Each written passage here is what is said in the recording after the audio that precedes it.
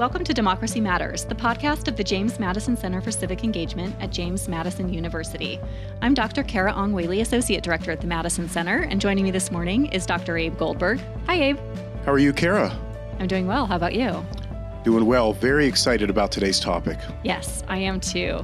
Joining us on the episode is Deb Otis. She is a senior research analyst in the Law and Policy Department at Fair Vote, a nonprofit, nonpartisan organization that works on electoral reform and specifically on ranked choice voting. Thanks so much for joining us this morning, Deb. Hi, Kara. Hi, Abe. Thank you for having me. So, Deb, I wonder if you can start by explaining for our audience how ranked choice voting works. And how does it differ from traditional voting methods? For example, selecting only one of the candidates or choices on a list. Absolutely. Ranked choice voting means that voters have the option to rank candidates on the ballot instead of choosing just one. You mark which candidate is your first choice, which is your second choice, and so on. Of course, if a voter wants to rank only one candidate, they may do so, and they may vote just the way that they always have. It's a simple change for voters, but it has powerful impacts on our elections. A big one is that it frees voters from the burden of strategic voting. How many of us have wondered, should I vote for the candidate I like best, or should I vote for the candidate who has the best chance of defeating the person I like least? Ranked choice voting lets voters express their true preference as their first choice, and voters know that if their top choice does not get enough support, if their first choice is eliminated, their vote goes to count for their next choice. So their vote stays in play and their voice is always heard. It's nice to know for voters that if you can't have your first choice, at least you can lend support to your second choice instead of your last choice. Another powerful change with ranked choice voting is that it changes incentives for campaigns. Candidates conduct their campaigns with more civility because they know they may need some second choices and some third choices in order to win. It doesn't help if a candidate alienates supporters of their opponents. So I think it's a big improvement for voters when we can see more positive and issues-focused campaigns.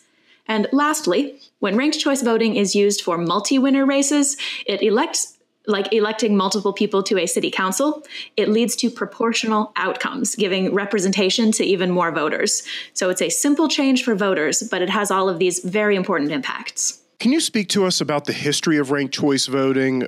How did it come about? How has it evolved? And also, I'm wondering why it seems that ranked choice voting is having a moment right now. Just for an example, in the past few weeks at the James Madison Center for Civic Engagement, we've been increasingly hearing from faculty and students that want to learn about and think about how ranked choice voting could change democracy in our own communities here in the Shenandoah Valley.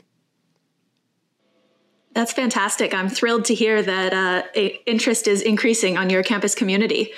So I'll start by answering your question about the history of ranked choice voting.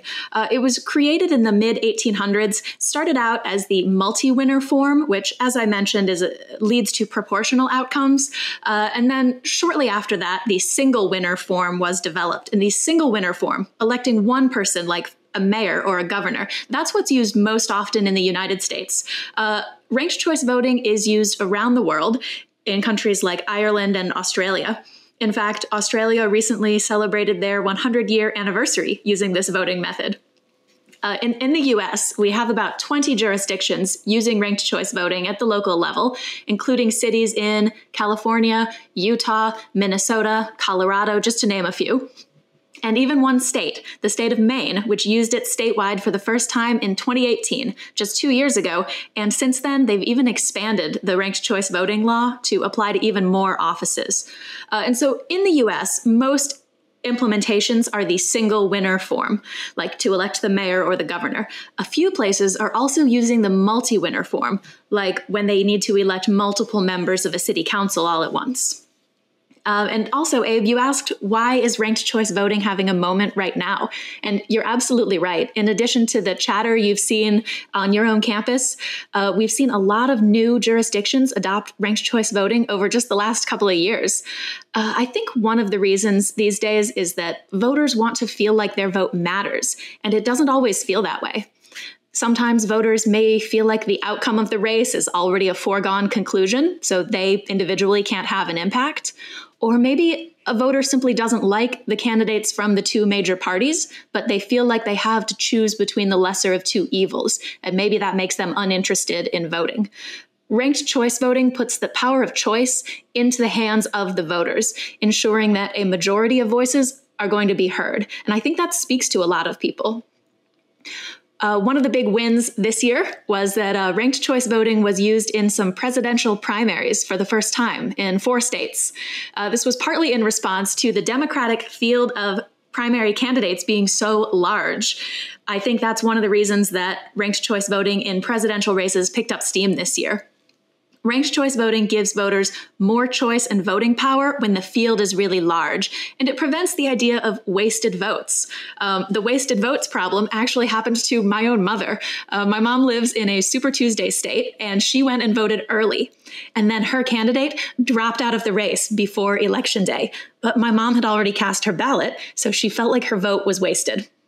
If she'd been able to rank her choices, then her vote could have stayed in play. Her vote could have counted for her second choice, or whichever active candidate she had ranked highest. I think that this was important for the Democratic primaries this year, and it's possible that the Republican Party could be facing a similarly large field for the next presidential cycle, when they won't have an incumbent president from their party running again. I would love to see more states adopt RCV for presidential primaries, and I think now is definitely the moment for it.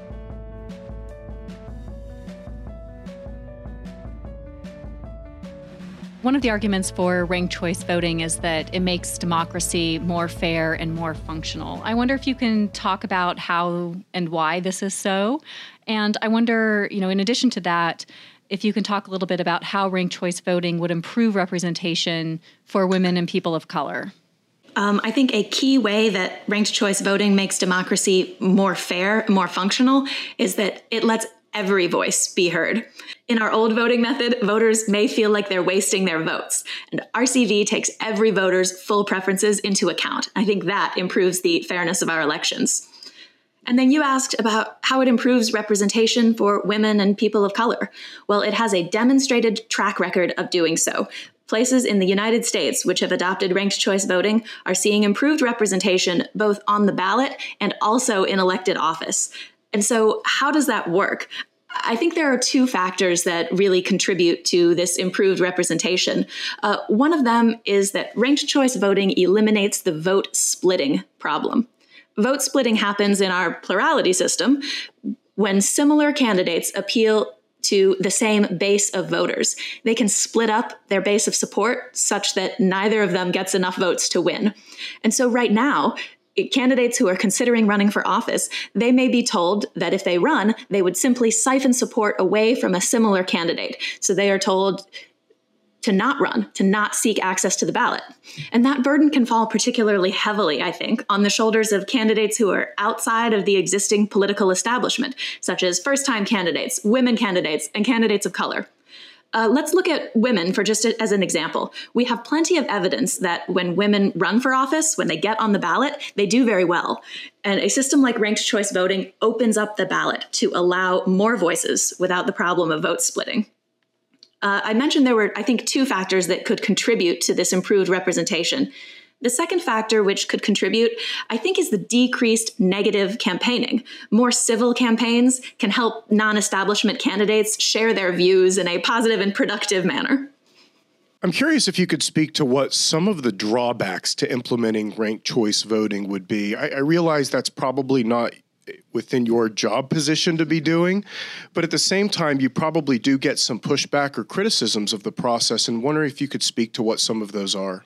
Absolutely. One of the concerns that we hear most often is that RCV may be too complicated for voters. And it genuinely is a little more complicated than the way most of us vote now, but that's a good thing. Our plurality election method is the absolute most basic way an election could possibly be held, and it's not working. It's led to unpopular outcomes where the majority has been voting for someone else. It has led to dissatisfaction with our elected officials. It is absolutely time for a change. So we're all used to ranking things in our daily lives. If I visit a restaurant and I'm ready to place my order, but the kitchen has run out of my first choice, well, I don't decide all of a sudden I'm not hungry. I choose something else and I'll still enjoy my meal. I think all of us are used to doing these rankings in our everyday lives. And the evidence shows that when we apply that to political elections, voters are able to understand it and effectively cast their ballot. Ranked choice ballots show a very low error rate, comparable to the error rate under plurality elections. So voters understand how to fill out their ballot. And also, in ranked choice jurisdictions, voters report in surveys that they understand and like using ranked choice voting. So the real world evidence just shows that this is not too complicated for voters. Voters in cities around the US and around the world are already doing this, and the rest of us can too. One other criticism that we sometimes hear is that with ranked choice voting, some ballots can end up exhausted or inactive. That would happen if, say, you only rank one candidate and that candidate gets eliminated because they were in last place. If you don't have a second choice ranking, then your ballot does not go and count for anyone else. Your ballot is set aside and it's an inactive ballot. If a voter doesn't want to vote they don't want their vote to count for, say, any of their bottom three candidates, no matter what, then they can just stop ranking at any point. And that's the voter's right to make that choice. So I don't see that as a problem with a voter exercising their right not to select certain candidates. I wonder if you can talk about the factors that might lead to an entity, whether it's an organization or a locality or a state, to become more likely to adopt ranked choice voting. I think the most important factor is that the residents have to speak up and demand change, whether this is happening on a college campus or in a city, statewide, or even at the national level. The state of Maine first passed ranked choice voting through a statewide ballot initiative, which took thousands of hours of volunteer time, and then a majority of Maine voters choosing to vote yes on that ballot question. Other places pass ranked choice voting through the legislature or through a city council ordinance. And even in those cases, it takes action from regular voters to demand from their representatives to make the change. So the biggest factor is just getting people excited about this method and empowering them to go and fight for it and make it happen. I think as far as the likelihood that entities adopt RCV, there are two specific examples of types of jurisdictions which I think can gain a huge benefit from RCV. One of them is places that use runoff elections. And this includes states like Alabama, Georgia, Texas, and many more. These states are already ahead of the game because they already require that their winners have majority support, and that's great. And so the way it works in runoff states, if no one gets a majority in the general election, voters go back to the polls to vote in the runoff. It could be weeks or months later. And so the runoffs can be expensive, and they often see a big decrease in turnout. Ranked choice voting can be used to replace runoff elections, which is why the system is sometimes called instant runoff voting. Voters go to the polls only once. If there is no majority on round one, well, the voters already marked on their ballot who their next choice would be if it goes into further rounds. So voters don't need to show up to vote again. It saves money for the city or state, and it lets voters turn up to the polls just once, which helps with turnout. So that's one type of jurisdiction that I think has a lot to gain from ranked choice voting. Another type are places that have trouble with representation for people of color. If cities consistently fail to elect diverse representation, they can end up the target of lawsuits under the Voting Rights Act. Multi-winner ranked choice voting has actually been used as a legal remedy for cities facing those lawsuits because it has the power to elect representatives in proportion to the voting population.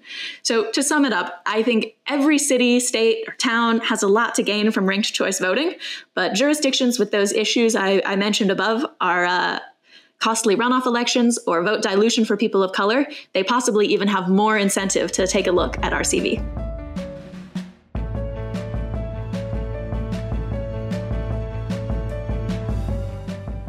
So it is a significant change procedurally from what's happening within a lot of organizations, localities, states, and you even mentioned national party primaries.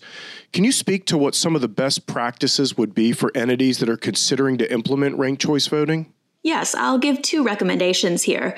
An important one is a robust voter education campaign. As you say, it is a change for voters. Voters overwhelmingly report that they support and understand ranked choice voting once they have heard about it. So don't blindside your voters by letting them walk into a voting booth without already having been told about ranked choice voting and how it works. My second recommendation is to allow voters to rank at least 5 candidates on the ballot when there are that many candidates. Some jurisdictions limit voters to only 3 choices, and then they can sometimes have a high rate of these inactive ballots if it's a very competitive race, because voters' first 3 choices may have become eliminated and they did not have the choice to rank more. Every voter should have the choice to rank as many or as few candidates as they like. So my recommendation for implementation is to allow the voter to make that choice, how many candidates they want to rank, rather than determining it for them. Deb, I wonder if you can talk about, as this is a new process and as more localities and even Maine have adopted ranked choice voting, what have you learned? What have the localities, what has the state of Maine learned from adopting the process that could be applied as we move forward? I think one of the big success stories is the city of San Francisco. They began using ranked choice voting in 2004, so it was one of the earliest implementations in the modern era in the US. And so they've seen strong results since then, including several other Bay Area cities, neighboring cities, also adopting ranked choice voting a few years later. So these cities in the Bay Area are the source of a lot of the research on ranked choice voting in the United States, because they have lots of races spanning over more than a decade, and they have decent-sized voting populations. So the success we've seen from these cities is this strong representation for women and people of color. We're seeing overwhelming support for keeping RCV among the voters, and a demonstrated ability of these jurisdictions to adjust their practices as needed. You don't just make a ranked choice voting law and then leave it be. You can continue to adjust. And one example of that is last year, San Francisco expanded the number of rankings that they allow on a ballot. They used to allow only 3. And now they have expanded that number to 10. So they are willing to continue to look at the data and the results and make changes as needed and adapt. One other big success is the adoption of ranked choice voting in the 4 presidential primaries this year. States without ranked choice voting in the Democratic primaries saw a lot of wasted votes. The number was 8%, meaning those wasted votes. That means votes that were cast for candidates who had already withdrawn from the race. And ranked choice voting in the states that used it reduced wasted votes to 0. For example, in the Alaska Democratic primary, Elizabeth Warren got over 7% of the vote, but by election day, she had already dropped out of the race. So those voters had their ballots count for either Biden or Sanders, because those were the 2 candidates who got over that 15% threshold that you need to win delegates in the Democratic primary. So voters were empowered to vote for their favorite candidate without fear that that vote would be wasted. And that's a lesson that I think a lot of other states can look towards. Can I ask a follow-up question on that? I wonder, with the reduction of the waste vote, if you can talk about if there's been any studies that look at increase in trust in government or in the electoral process as a result of using ranked choice voting.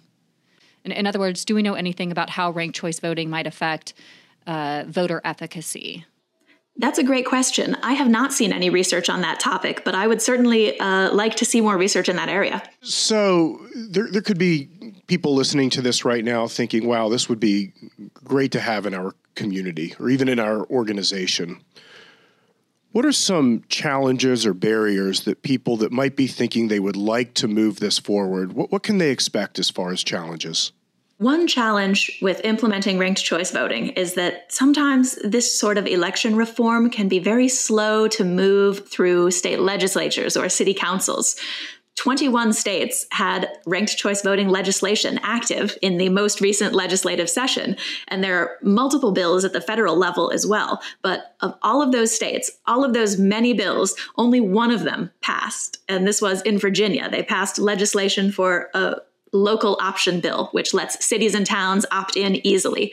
And so ranked choice voting advocates should consider the fact that it takes time for these sorts of issues to gain traction among current elected officials. These folks know how to win under the current system. So it will take some work from voters and from concerned citizens in order to make the change. You also addressed civility and campaigning, which was really interesting to me. That's not something I had thought about prior to this conversation as it could relate to ranked choice voting. Yes, that's one of my favorite benefits.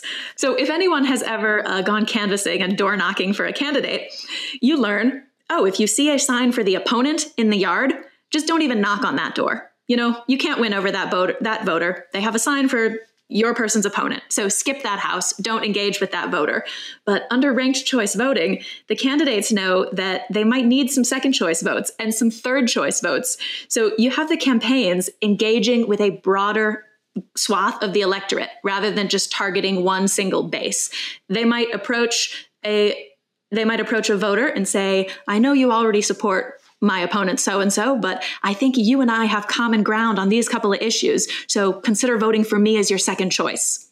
So we see candidates reaching out to more of the electorate and doing less of the mudslinging because you don't want to alienate your opponent's supporters. So I think those make a very big difference for campaigns. Do you see the adoption of ranked choice voting also impacting campaign finance in any way?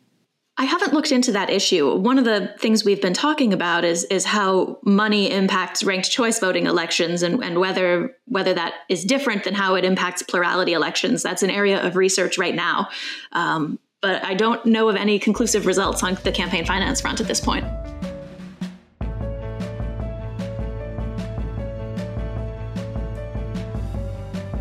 Deb Otis from FairVote, thank you so much for joining us today. We have one final question that we ask of all of our guests. What would you do to strengthen democracy? That's a great question. To strengthen democracy, I think there are two things I would like to do. One of them is very time sensitive. These days, we are all thinking about the pandemic, and we have the virus on our brains. States are beginning to ease restrictions and reopen businesses, but the virus is still out there, and we just don't know what things will look like in November. So FairVote has signed on with organizational partners to endorse some improvements to early voting, no excuse absentee voting, and expanded access to online voter registration. And I think these types of policies can help us out in the current crisis and other possible threats to our elections in the future.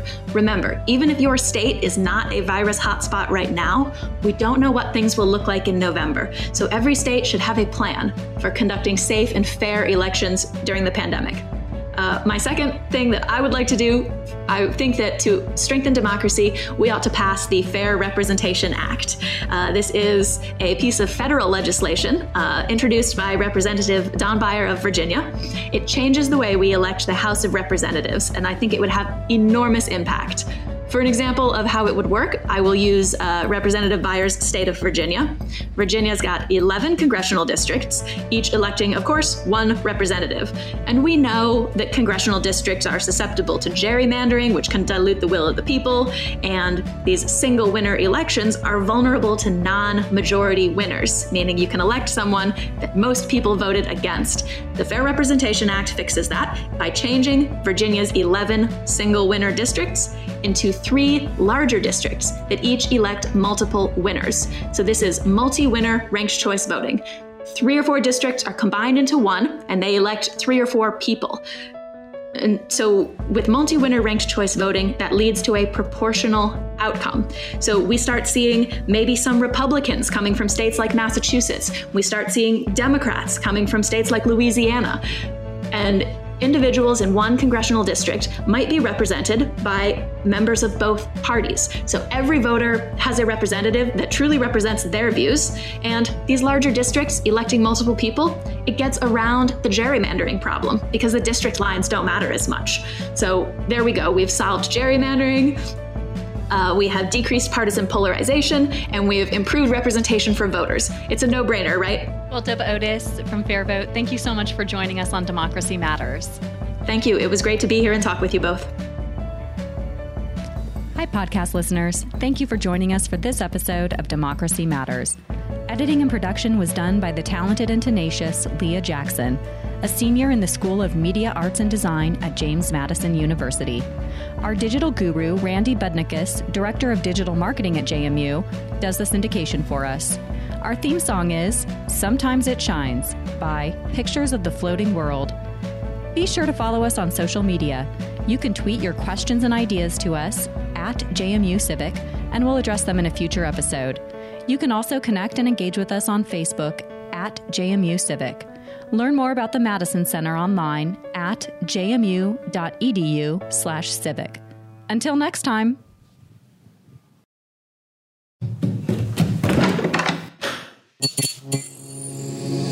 This podcast is part of the Democracy Group.